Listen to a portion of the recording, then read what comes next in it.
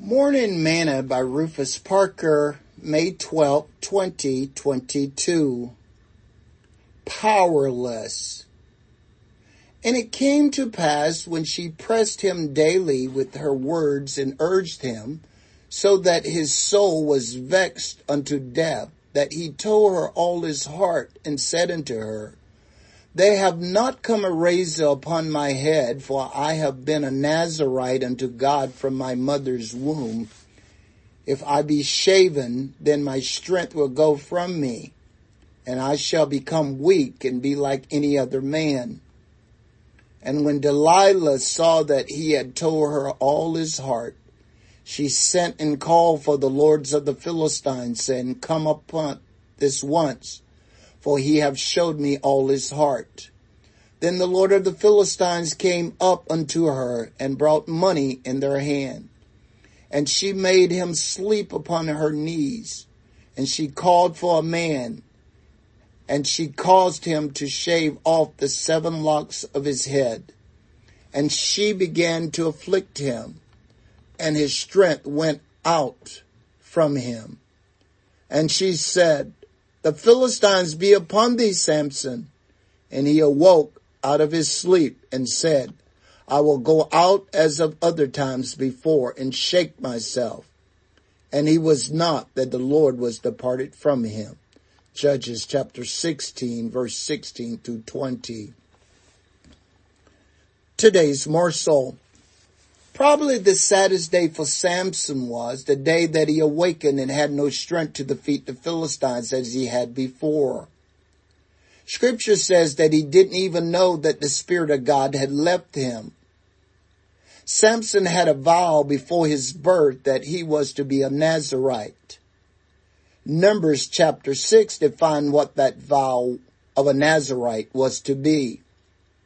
And the Lord spake unto Moses, saying, Speak unto the children of Israel, and say unto them, When either a man or a woman shall separate themselves to a vow of a Nazarite, to separate themselves unto the Lord, he shall separate himself from wine and strong drink, and shall drink no more vinegar of wine, or vinegar of strong drink. Neither shall he drink any liquor of grapes, nor eat moist grapes, or dried. All the days of his separation shall he eat nothing that is made of the vine tree, for the kernel even to the husk.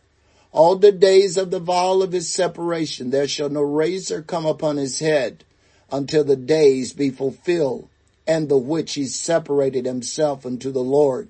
He shall be holy, and shall let the locks of his hair of his head grow. All the days that he separate himself unto the Lord, he shall come at no dead body.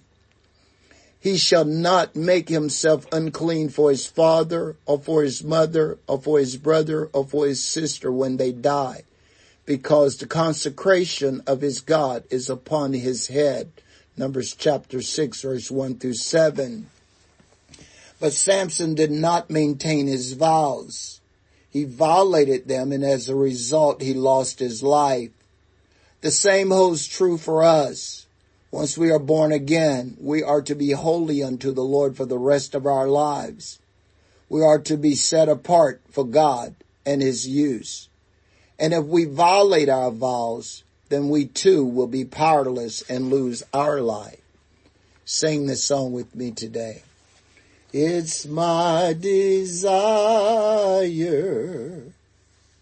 to live for Jesus. It's my desire to live for him. Though oft I fail and bring much shame, it's my desire. Is my desire to live for him.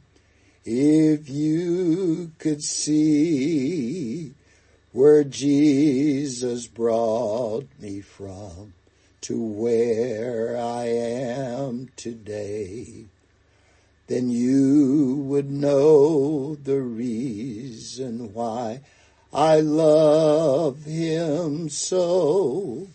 Now you can take the world's wealth and riches. I don't need earth's fame.